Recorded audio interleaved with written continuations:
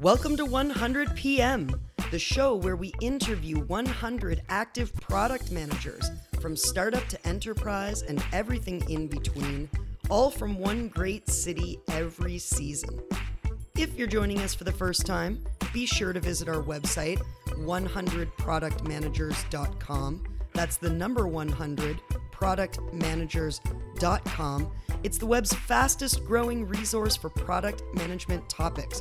We've got tons of great articles about business, technology, and design, fabulous contributors, and the official must-read, listen to, follow list, as recommended by our incredible guests week over week. It's season 1. We're here in Los Angeles. I'm your host, Susanna Bate, resident instructor at General Assembly and founder of The Development Factory. Welcome, and thanks for listening. As a product manager, your role is a strategic one. To steer your product toward its goals through the ups and downs of the product life cycle. Oftentimes, you inherit somebody else's vision, and sometimes that vision is your own. I'm talking about founders, and today we're talking with one. Let's meet Jim Semick, product manager and co-founder of Product Plan.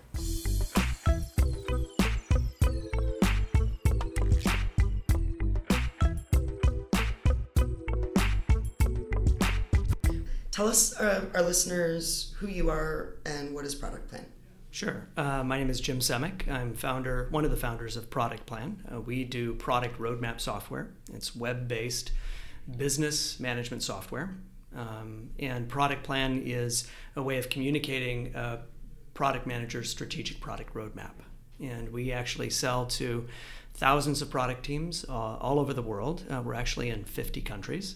Wow. And we've been in business about 4 years, and things have gone really well for us because we've really hit a nerve with this problem of being able to communicate a roadmap.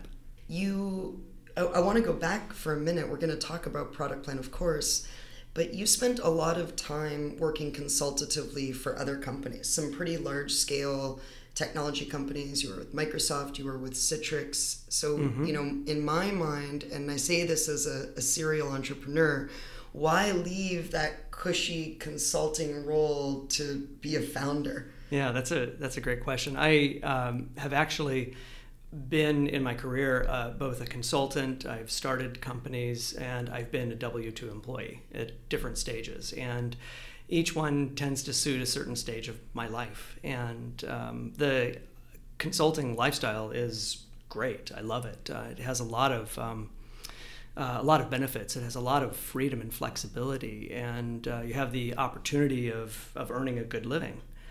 But there are downsides to it. The downsides are not owning anything at the end of the day. And in consulting and having worked as a product manager and new product development for companies, at the end of the day, you're still helping someone else develop their vision and their product. And there's quite a bit of satisfaction in that in itself. But being an entrepreneur and starting something of your own, there's nothing like that feeling. It's a commitment, though. Like my business partner says this all the time, starting is easy, finishing is hard. And there's a lot of risk that comes with it. For sure. Right? You're obviously spending a lot of time doing this. There's financial risk. There's there's time away from family and friends. You're spending time with, in my case, a co-founder, and you need to have a fantastic relationship with that co-founder in order for this to work. And luckily we do. We have a terrific relationship. Did you work together before? I mean, how did you and Greg meet? No, we hadn't worked together, but we knew of each other through the tech community here. It's a relatively small entrepreneurial community. And when I was considering doing something, I got together with Greg and we started talking about some ideas. And then that led to us at one point deciding to actually do something together. But it was a month-long process before we got to that point. We spent a lot of time going on hikes and paddleboarding before we actually made the decision to go into business together. I think that's the official LA way of doing business. I say this a lot about people coming to LA, which is if you don't yourself have a focus, you can really trick yourself into thinking that you're doing work, because people are always meeting on patios and it looks like work is hot. I mean, we took a meeting, we did a hike, something's getting done. Right. You were building the relationship, which is critical to a good partnership. It's so essential, and it's not as much skill sets and having complementary skill sets. That's important, but I think it's even more important to have a good relationship, shared values, common goals. That's what's important. You can get that information only by spending time with someone and having a beer or going on a hike. So I'm interested, you said that you and Greg spent some time going back and forth and talking about different ideas, which makes it sound like it wasn't that there was this very specific burning idea that you had to bring to life, as much as almost a reverse engineering of what would make a great business for us to work on together. That's exactly right. We first set out to figure out what kind of business we wanted to start. At the end of the day, how big is this business going to be? Is it going to be a consumer business or a B2B business? What sort of culture do we want to have? Do we want to be funded or do we want to bootstrap it?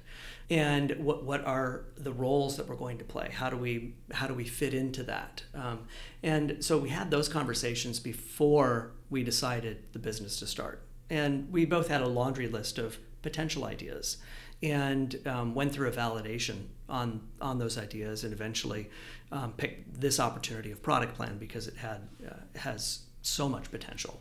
But we spent a lot of time figuring out and agreed on what we wanted to achieve in terms of the business before we started actually developing and writing code. That's the most pragmatic founder statement that I've ever heard of. Really? Because usually it's, I had an idea, I went headstrong into the idea, the seasoned entrepreneurs realized 3/4 of the way down the path all the mistakes they made, but they managed to persevere and course correct and figure something out. Some of them burn out. The irony is it's incredibly pragmatic and it's really the right way to do it, but it's so anomalous because most people just kind of ignore pragmatism in service of like a $1 billion concept. Sure, and it's exciting to talk about the $1 billion concept and to drive forward with that and be very dogmatic and make that happen. But the reality is that so many of those $1 billion ideas don't come to fruition for a whole host of reasons. And I think our approach to starting the company was influenced by a couple of things. One is that we're both a little more mature. We've both have been in and launched products for a number of years and have done this before. And my experience with the company where I was before Product Plan and before I was doing consulting was AppFolio. And this is a large B2B software as a service company. They went public last year, and the founder had a vision to be the SAP, the big, large SAP company for small and mid-sized businesses. So that was the vision underlying it. And we went through a very structured process to validate different markets that might have an opportunity with that model. And so I think a lot of what we did at Product Plan was influenced by that process. We validated a dozen different markets and eventually chose property management as the initial market, but then continued doing validations in other markets to discover opportunities. So it was really about trying to find the right opportunity that had the right market potential, that had big enough pain where you could find buying customers who had a big enough pain. And sometimes the $1 billion idea is putting the cart before the horse. Right. Because you might have this fantastic idea that everyone buys off on, including investors, but at the end of the day, can you really sell that? And is it on a customer's priority list? Is it high enough on their priority list for them to actually write the check or put down their credit card? Yeah, I think, what we're talking about, you say validation, we're talking about customer development, and you even have this on your resume as an actual title, customer development. Right. Which is, well, tell us about customer development as you would define it. Right? Yeah. For our listeners who maybe are going, customer development, what's that? Yeah, it's actually a structured process that you can use to validate a potential idea, and it's basically getting out and talking with potential customers. That's it in a nutshell. But there is a structured process, and Steve Blank is one of the gurus of customer development, and the process is 4 different steps. The first one being problem discovery, where you're discovering problems, and then you have a customer discovery phase where you're really understanding the customer and their needs. And so there are a variety of phases that you go through with this process. But at the early stage, it's really about discovering problems. It's understanding your customer and a day in the life of your customer, trying to really understand their world and how your solution might fit into their world. And then it's test selling. It's test selling that idea against them. And so he has a variety of techniques and questions and things like that help you through that process of customer development. Right. Yeah, it's to go back to the pragmatism comment. I'll never forget, I had a student of my product management course had her own epiphany around class number 3. We were talking about customer development. She said, it sounds like what you're saying is just go out and check if people want this before you build up the whole business and build the product. And I'm like, yeah, that's what I'm saying. Mm-hmm. She said, but it sounds so obvious. And I said, yeah, that's what's so kind of phenomenal about it is it's so obvious. It should be so obvious, rather, right? But it's not. I mean, Steve Blank wouldn't have written the book if it were that obvious. He talks about that it hasn't been obvious for so many entrepreneurs before then, and even still, with so much. I mean, there's so much out there in the kind of under the umbrella of lean startup, lean thinking, lean management, which is ultimately about reducing waste. Mm-hmm. The waste of building a product that nobody wants, the waste of spending money trying to figure that out when you could, as it sounds like you and Greg did, just go buy a couple people beer and start to kind of dust around and see. Well, I had this vision of you just like poking into people's pain a little bit. It's like, how does that feel? Does that hurt? Okay, wait, Greg, we might be onto something. On a scale of 1 to 10. Yeah, exactly. Yeah. And our process was a little more structured than beers, although there were beers involved. But we used GoToMeeting extensively, and I used LinkedIn extensively to target potential customers. We created landing pages that people could sign up for a beta version of this forthcoming product. And when they did, we would reach out to them and find out what they needed. And so we interviewed. By the time we started actually writing the software, we had interviewed 60 or 70 people to really thoroughly understand product managers. And both Greg and I have a product management background. And so those 60 or 70 interviews supplemented our existing knowledge about the market and about the process. And it really pointed out the pain that product managers have around product roadmaps. And so we really understood what they were doing today and how we could fit into that and how we can just do it so much better. But the process is, I agree, it's amazing that more startups and even more companies, even within larger product management organizations, don't have a process like this, where you're engaging with existing customers or potential customers to understand the problems before you start to build something. And we've all been in these organizations before, I'm sure, where people are sitting around the table and everyone says, that's a great idea, let's do that. And then it gets implemented. Right? And that's where the pivots happen, or where features don't get used or products fail. Yeah, I usually say there's a certain type of validation you should save for your parents. If you just want to be told that you're beautiful, they will tell you, and then no money will get lost. And I appreciate though that you were both product managers and yet you still had the discipline to get more feedback, because I think the other danger can sometimes be, and maybe to give people who don't know about this discipline more credit.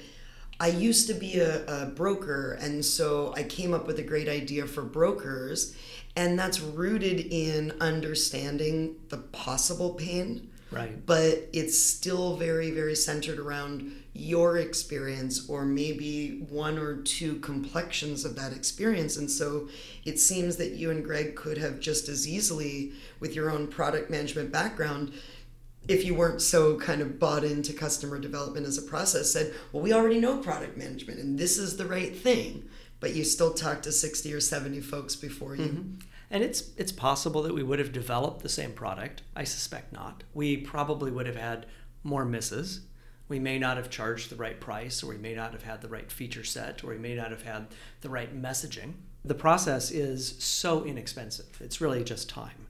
And I think it's so integral to product managers to implement a process like that. And I think most product managers, after a while, they understand their domain well enough, and they understand the customer persona well enough that you can start to make some, instinctive calls on things. And I think we're to that point too. Even though we talk to customers every day for whatever reason, I was on a usability test this morning, for example. There are still those new things that are coming out, new features or new services that still require validation, because you don't really know what the answer is, and you can make some gut calls about things, but you're reducing risk substantially by using this process. What is the problem that Product Plan actually addresses for product managers? So most product managers, or all product managers, have a roadmap process. They have a roadmap document. It might be a PowerPoint presentation, or it might be an Excel spreadsheet. And there are so many problems just with that. One is that you're typically operating in kind of an archaic format. The PowerPoint presentation is this archaic format that requires a lot of time to update. So that's one of the core problems. They will send around this presentation or a PDF or maybe an Excel spreadsheet, and then the stakeholders, whether that's sales or marketing or operations or whomever their stakeholders are, they don't know what the latest version of the roadmap is, because they have to look in their email and so on. Or maybe it's out on a Confluence website and they're still not sure if it's the latest version. So there's that problem. And then product managers have challenges with getting the right information to the right people. So the roadmap that you share with the VP of marketing probably is a little bit different than what you share with the sales team. Okay, so these require different permutations of the roadmap, and so there's that problem. And so the product manager goes through a regular planning process, and everyone goes about it differently, right? The prioritization process that you use and the method that you use is different than the other product managers. And then at the end of the day, the stakeholders aren't getting the right information that they need, and the right level of detail either. And then, of course, the poor VP of products is there trying to aggregate all of this information together for their regular quarterly planning meetings, and it's a little bit of chaos. And so that's the problem. That's what we really honed in on during these validation interviews, that the product manager, especially during the roadmap presentations, that's their opportunity to shine, and they want it to look good. And so they're spending an inordinate amount of time working in these archaic documents, trying to make it look good. And the prioritization process that they use, the way that they think about prioritizing, is different for everyone. And so that's what Product Plan does, is that we come in and we standardize that process. Our product helps create, in a very short amount of time, a compelling product roadmap at the right level of detail. It's easy to share because it's web-based, and we have a variety of mechanisms to share out that roadmap.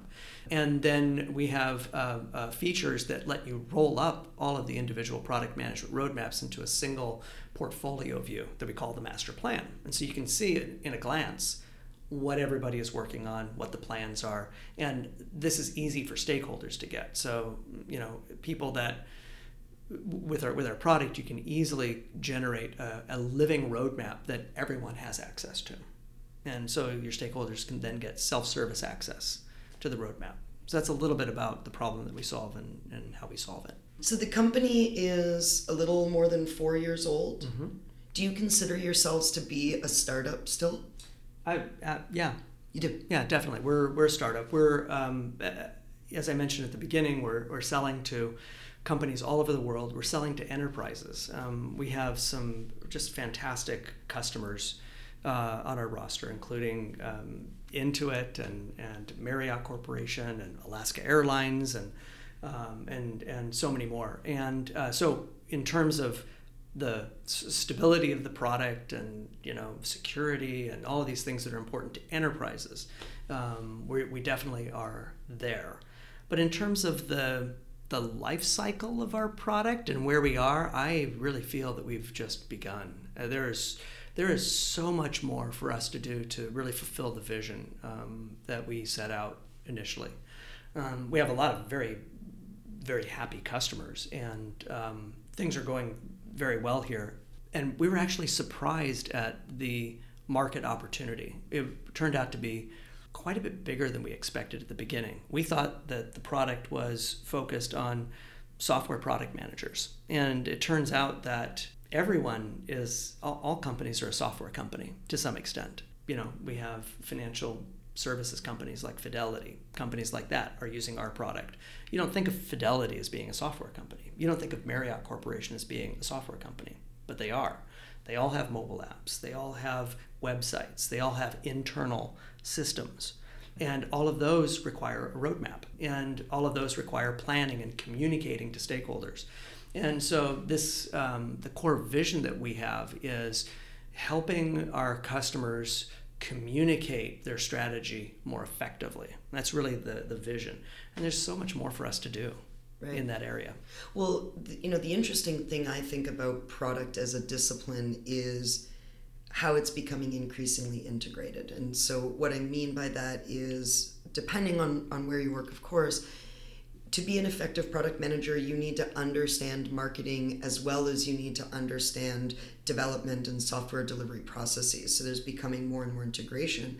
The thing that I'm seeing sort of in reverse is that disciplines like marketing, for example, are starting to take cues from sort of the agile software delivery world and saying, how can we adopt an agile approach to our department? So even if it's a more structured, siloed idea, they're saying, how can we be there? So whether you're consciously kind of crossing the chasm or not, perhaps part of what you're seeing is other people saying, that makes sense. That's a process that serves us. Absolutely. And we have customers that Tommy Hilfiger, for example, is their marketing team uses Product Plan. And this is something that we discovered probably within the first year, that we have these other teams, and whether it's marketing or UX or operations, are starting to use our product for things other than true product management. And that's really interesting to us. As a product manager, I'm really curious about that, and I really want to understand that. Of course, keep our product focused on the core persona, which are product managers and product owners. But at the same time, just be open to fulfilling other use cases, other jobs to be done that are out there. And that's been just fascinating to me to see that unfold. Well, and I want to add on the same topic of kind of agility and not wasting time and being flexible. The software that you've built really, really promotes that just from a user experience perspective. I mean, Excel can do the job. And I think it's worth saying that you don't always need to have the fancy tools, but if you can afford the fancy tools, and Product Plan is priced, I think, quite fairly. I mean, if you can afford to have the right tools, awesome. But man, the time spent refactoring an Excel document versus just sort of dragging a bar and going, well, we thought, and because we know, right? We always think it's 3 months and it's 6 months. We always think it's 6 months and it's a year. And so really being able to kind of reflect that change almost instantaneously is powerful. And you don't lose time in the reporting gap of, it's not even just the versioning issue that you mentioned, but actually forgetting to notify everybody that everything is going like this. And being able, I think, to see what it looks like, even just playing with it and say, well, what would it look like if we move it out here? Oh, it would look like a conflict. We're trying to launch this product. We're going to be strapped for resources. So it brings that visioning, that vision process really to you. Mm-hmm. Yeah, absolutely. And that was me applying for a job, by the way. How did I do? Fantastic. Great. Okay. I'm an advocate for product managers. Product Plan, we produce a lot of content and articles and a book around product management, and we're such advocates around product managers getting out of the weeds and spending time on the things that matter. And the thing that matters most is about strategy. And so that's why I think it's so important for product managers to have tools or products at their disposal that eliminate those weeds, right? You want to be spending your time engaging with a potential customer to understand their needs rather than updating a PowerPoint presentation or being in a meeting and needing to remember to update the PowerPoint presentation when you get back to your desk. So, I think that it's a really fantastic time for product managers now. I think there are more products. There's General Assembly. There are great resources for product managers now that weren't there 10 years ago. And so I think it's a really great time for product managers. But there is so much more for product managers to make them more efficient. So many more processes for them to understand, like customer development and some of the basics around product management. To make them more effective and be more strategic. Right. Well, and the strategic part of product management is the part that separates it from project management. Yes. And it's also, I think I see a lot of people get stuck in the tactical. So again, to go back to the simplicity, which is just to say, and it's not unlike having personas kind of, pinned up beside your desk, is just to have that bigger vision in your line of sight, so that when you find yourself getting stuck in the micro stuff, right down in the trenches, you realize, wait a minute, we're losing sight of what's important. Yeah, and as a product manager, I've been there before. I've been in the situation where I feel like I'm the manager of the backlog, and I am, but that winds up taking so much time. And it's also comfortable, too, for a lot of people. It's comfortable to be the expert and be the one source of truth for everybody, and then you have the engineers coming and kind of lining up next to you to get all these answers to their questions. So there's some comfort in that too, but I think it's so critical to bring yourself up, right, a level above that. You talked earlier about coming together with Greg and sort of inventorying the skills and figuring out who does what. How do you negotiate who manages the vision for the product? Is it shared? Yeah. Is it yours? Yeah, no, that's a great question, because both Greg and I, Greg has a computer science degree, but he's not a developer. He hasn't developed for quite a while. So neither one of us had that coding experience. And I think that a lot of startups out there, there's a developer, right, who codes the first version of the product, and we didn't have that. And so both of us have more of a business background, but Greg is still much more technical than I am. And so it's naturally kind of evolved where I am more on the customer success and marketing side, and Greg is more on the engineering and product side. That's just kind of how it's evolved. But strategically for the company and where we want to take the company and where we want to take the product, that definitely is shared. One of the things I think it's interesting is the pivotal moment for a founder when they have to relinquish the product management role, mm-hmm. right? So product management is visionary. We talk a lot about product managers as being sort of the mini CEO, and a lot of the times the founders are the product managers. And then there's a point where if you have outside investors, if you've got, media, if you've got customers, whatever you've got to do, you've got to kind of go out and be that CEO. And that means letting go of some of that. Do you think that's hard for people? I mean, you spend all those hikes coming up with this thing, mm-hmm. and then you kind of just have to entrust it to someone else or a small team of somebody else's. Right. That day will come, and it will it be hasn't hard. Come yet. You're holding right. it. So first of all, it is our baby, right? We know every nuance of this business and the product and our customers. And so this has been our life. And so when the time comes, I think that will be a little bit hard. But at the same time, I've worked with some incredible product managers in the past. I've worked with some people that I don't think I can compare as a product manager to these people. And so if we can find product managers like that, who are, I think they'll be hard to find. But if we can find product managers like that, I'll rest easily for sure. Okay, well, let's go there, because we do a segment here on the show called Get the Job, Learn the Job, Love the Job. Yeah. And I think I saw on LinkedIn you said you're hiring, by the way. Yes. So why don't you tell us what you think would make a great product manager? When you say find product managers like that, what is that profile? Yeah. So I think a fantastic product manager is someone who is curious by nature, someone with a little bit of fire in their belly, someone who has a little bit of an entrepreneurial bent to them, someone who is really comfortable engaging with customers. I think that's a really important characteristic. A lot of product managers come out of the engineering world, and I think to have a little bit of, depending on the product, of course, to have a little bit of technical side to you, I think that is an important trait. I also think it's really important for product managers to be very disciplined, to be very well organized. But the best product managers that I know aren't these drill sergeant sort of people. They're actually soft-spoken, and they know how to let stuff kind of roll off their back. I think that's a really important trait for product managers, because there are so many more things that need to be done in a day than you can possibly get to.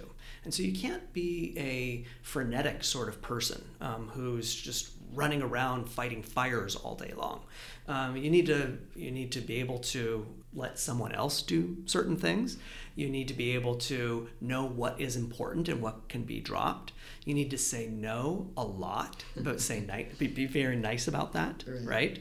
So, but the best product managers aren't these authoritarian figures, right? They're usually more soft-spoken than that, at least in my experience. Okay. So what advice then would you offer somebody, maybe somebody who wants to come and work here at Product Plan, maybe someone who's listening in and thinking, I think I could be the one to, carry the torch through to the next phase. What advice would you offer for them to get the job? Yeah. Well, listener, I think the ideal person for us, and this may not be true for other companies, but the ideal person for us would be somebody with that entrepreneurial bent to them, somebody that maybe has had some entrepreneurial experience.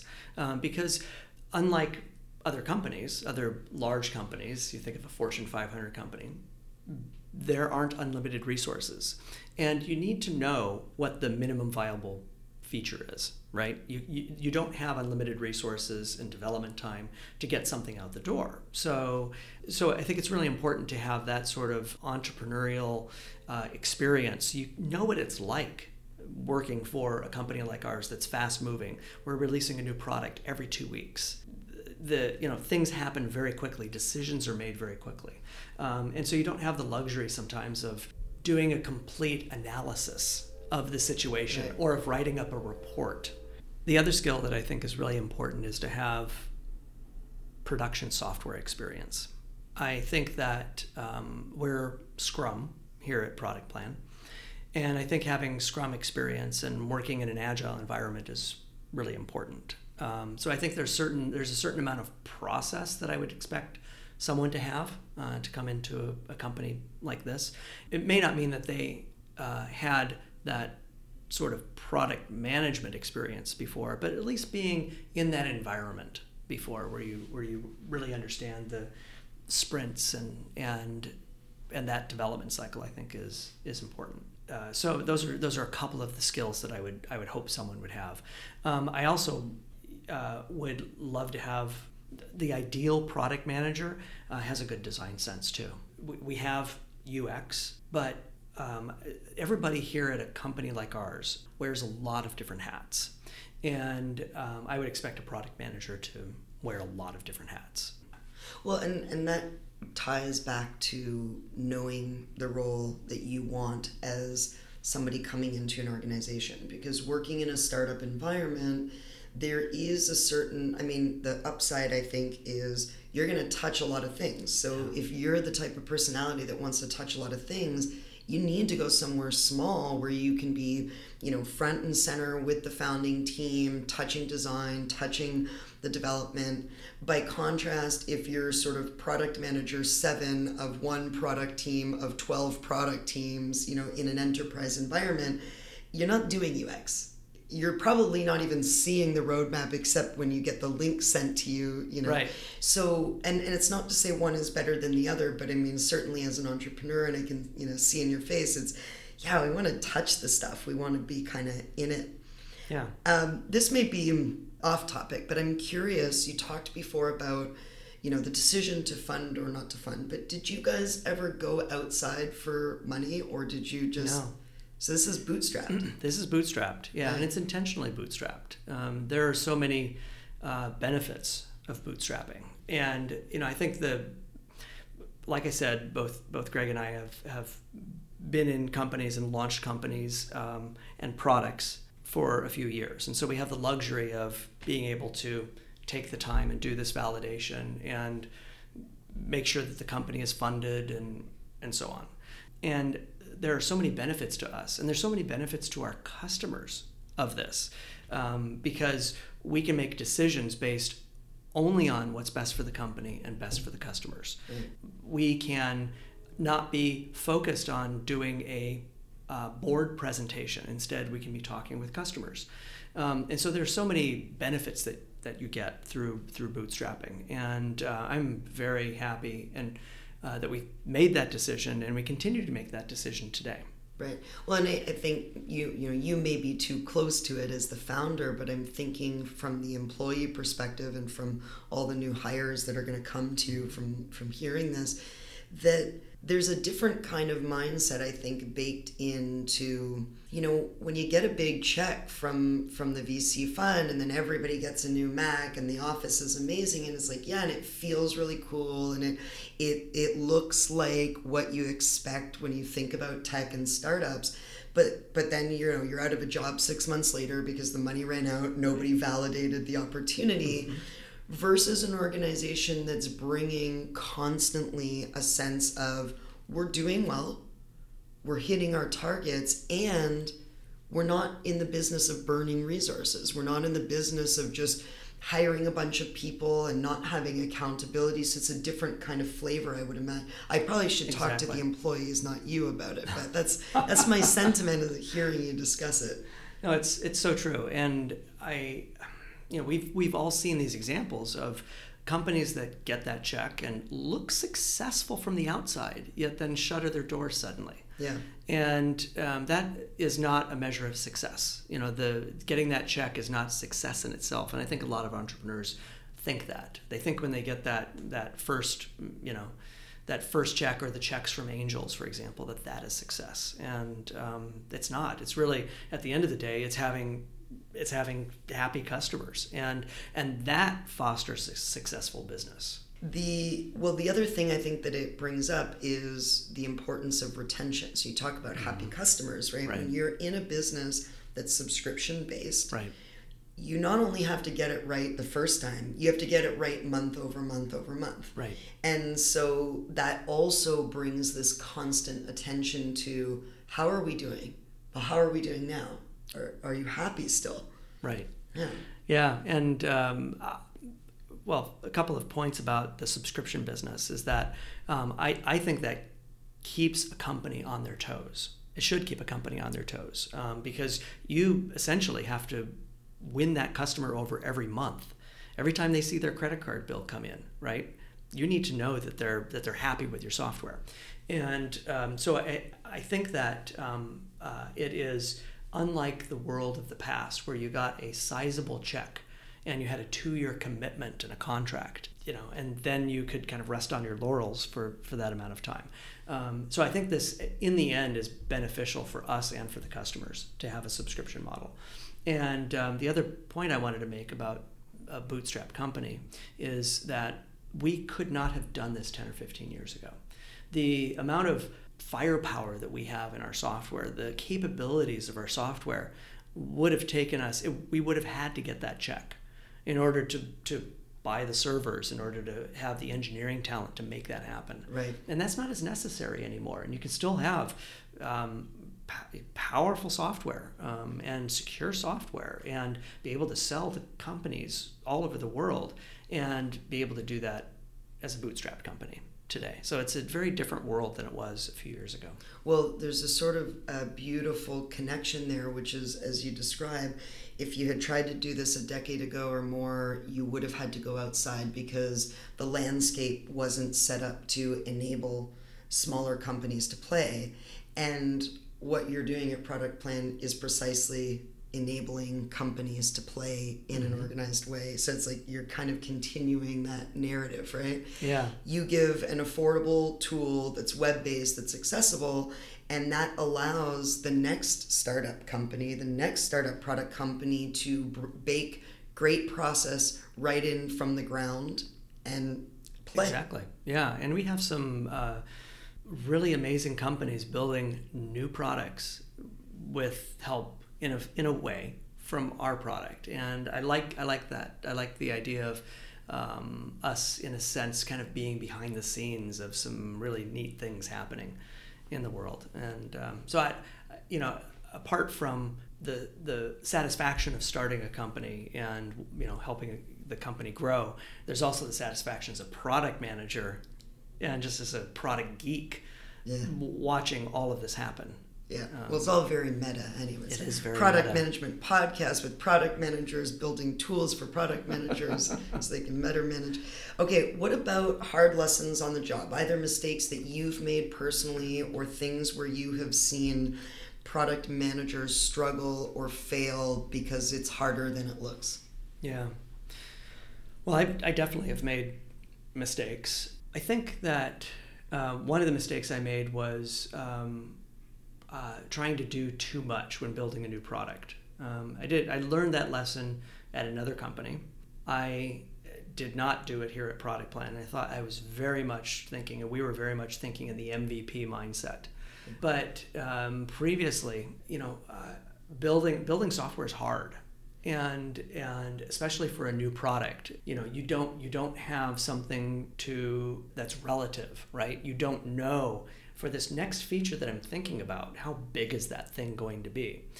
And so I think that really having a minimum viable product mindset is something that product managers should really adhere to, especially in new product development. The other mistake that I have made is trying to actually document all the customer feedback that comes in. I don't know if there's you've a done Google this Doc before. somewhere that's just like hundreds of. I think it's good to take bullet point takeaways from calls, for example, because if you do enough calls, things start to blur and then you don't really know. So I think it's important to document.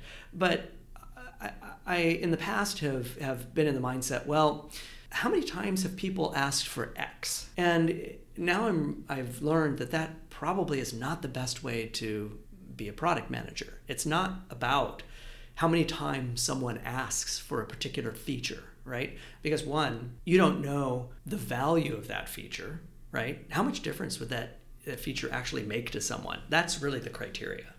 Right? It's not the frequency of asking. Mm-hmm. And then customers sometimes, we've heard this before, customers don't know what they want. And that is so true. Right. They can ask for a particular feature, but there might be a better way of going about it. And that's the product manager's job, is to figure out, how can we solve that problem in an innovative way and not simply just give them the button that they're asking for. Right. What's driving the need? Exactly. What's the job that has to be done? And so I think that there's kind of that checklist sort of mentality, and I've been guilty of this too. Like if something occurs enough times, then that gets higher priority. And I now think that that's probably not the best way to go about doing it. Again, brings us back to also part of the vision and saying, once you start getting out there and more people start saying it, everyone's got great ideas for you. And so the challenge is learning how to, with a smile, say no and really maintain the focus, or what is this, or who's it for? Yeah. Or as you say, at the very least, remember back to customer development and say, well, let's just stop and ask why this is before we just accept it as true. Mm-hmm. I've been reading a lot about the Kano model. And the idea of having exciter features. And these are features that customers don't know they want. Yeah. Right? And so I think that product managers are in this unique place. If you just want to be an order taker, right, you don't need a highly paid product manager to be an order taker. But a product manager can think about the future and give customers features that they didn't know they needed. And those are the features that will really differentiate a product. Right. Well, and, talking about Kano model, we've actually got an article about it up on the website. Is what's important to that, of course, is making sure, do I have the baseline features, right? Yes. So this, I think, again, goes back to the big ideas. Anybody can think of Razzmatazz and Sparkle. And if you have Razzmatazz and Sparkle, bring it, because those delighters, those exciter features do sometimes win the race. They do sometimes nudge out the competition, but not in lieu of the essential things I need in order for this to solve my problem. Right. You have to have those baseline features just to be competitive at all.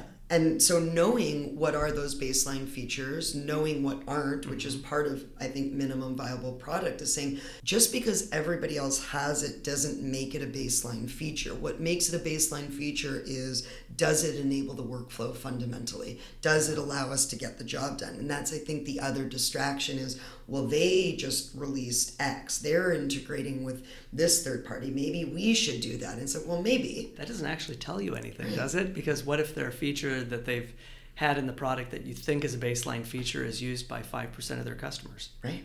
Exactly. So again, it's just, having that confidence, I suppose, to just steer your own ship and not be like, you got to see what other people are doing, but then you can't let that drive you. What do you love about product? What's your love the job sentiment? Oh, wow. Where do I start? I've been in product for over 15 years now, and the thing that thrills me is releasing something that makes a difference in some way in someone's day. And when I helped launch, I wrote the product requirements for GoToMyPC and GoToMeeting, and those are two, I think, for a lot of people, life-changing products. These are products that let them, go to their kids' baseball game rather than going to work, right? These are products that let them avoid an airline flight somewhere. And so being a part of those products that make that sort of difference in people's lives is really thrilling for me. And even at Appfolio, where we developed property management software, we developed features that let the property managers take their rent payments online and electronically. And it sounds simple, right? But that makes a difference in people's lives, because property managers typically don't take the first week of every month off. They can't go on vacation because they have to be there to collect the rent checks. Well, when we introduced these features and started getting, 80+% adoption of electronic payments, well, now they can go on vacation. And so that to me is exciting, that you're able to change someone's personal life that way. I'm not claiming the product plan changes people's lives, to that extent, right? But in some way it does. For sure. In some way it helps people maybe make a better presentation to their boss, and therefore maybe get a raise. I don't know. So those sorts of things with products are the things that excite me, making a difference. Well, and it doesn't have to be altruism. I mean, great if it is, and great if the thing that you're doing is solving a problem at, the scale of several 100 million people, recycling desert water and turning it into. But as you suggest, I think if you can help people reinvest their time, reinvest into a proper balance of healthy living, put their energy elsewhere, that is a contribution. I'm with you. I mean, but I'm biased because I'm a productivity software everything. Yeah. That's my love as well. So I'm thinking, of course, that's beneficial. We all want to be just a little more efficient. Yeah. Get to the beach, get surfing. Exactly. Right. What about resources? Any kind of books, blogs, podcasts, things that you think, you talked about Steve Blank, 4 Steps to the Epiphany. Yes. Anything else that you think is kind of essential reading and learning? Yeah. I have several books on my list that I really love. One of them is Marty Kagan's book. I think it's called Creating Products That Customers Love. And he also writes some really great and thoughtful blog posts. So I think that one for software product managers, I think his book is a good one. I think The Lean Startup is another good one. I think that philosophy, that idea of starting small and iterating from that and learning from that, I think that's an important philosophy. And I think there are a lot of other blogs out there. Ken Norton has a fantastic blog they started a while back. And Product Plan, we have dozens of articles. In the last year, I think we published about 70 plus articles on product management. So productplan.com is a good resource. We also created a product roadmap book. It's about 70 or 80 pages long. That's about the process of thinking strategically, different techniques for prioritizing the product roadmap, and actually producing the product roadmap. And we have several example product roadmaps in there. So I think, as I said earlier, I think now is a great time to be a product manager because there are some fantastic resources out there for product managers that weren't there previously. And on the topic of resources, there is a very exciting product management organization. I don't know how to describe this. Product Stack LA. Oh, yes. Which Product Plan is a part of. Tell us about, because there's an event coming up here in LA, January 31st. Yeah. What is it? Yeah, I think that the idea is that it's about planning and measuring and building products. And it is the first event is in Los Angeles. I think it's downtown at the General Assembly office, and it's basically a meetup. And it is co-sponsored by Product Plan, by Pivotal, and by Notion. And these are products that form this product stack for product managers. And it is really about best practices around those areas. And it'll be a lot of fun. There's going to be free food and drinks, and it's a chance for product managers in the LA area to network and learn from other product managers. Right. And you'll be there, and Greg will be there. Greg will be there as well. Okay, so we're going to have to ask him all of the same questions and see if his answers align here. Yeah. No, I'm just kidding. Okay, that's awesome. So that's January 31. We'll put the details in the show notes. I will be there participating in the conversation with you all. Last question for you, Jim.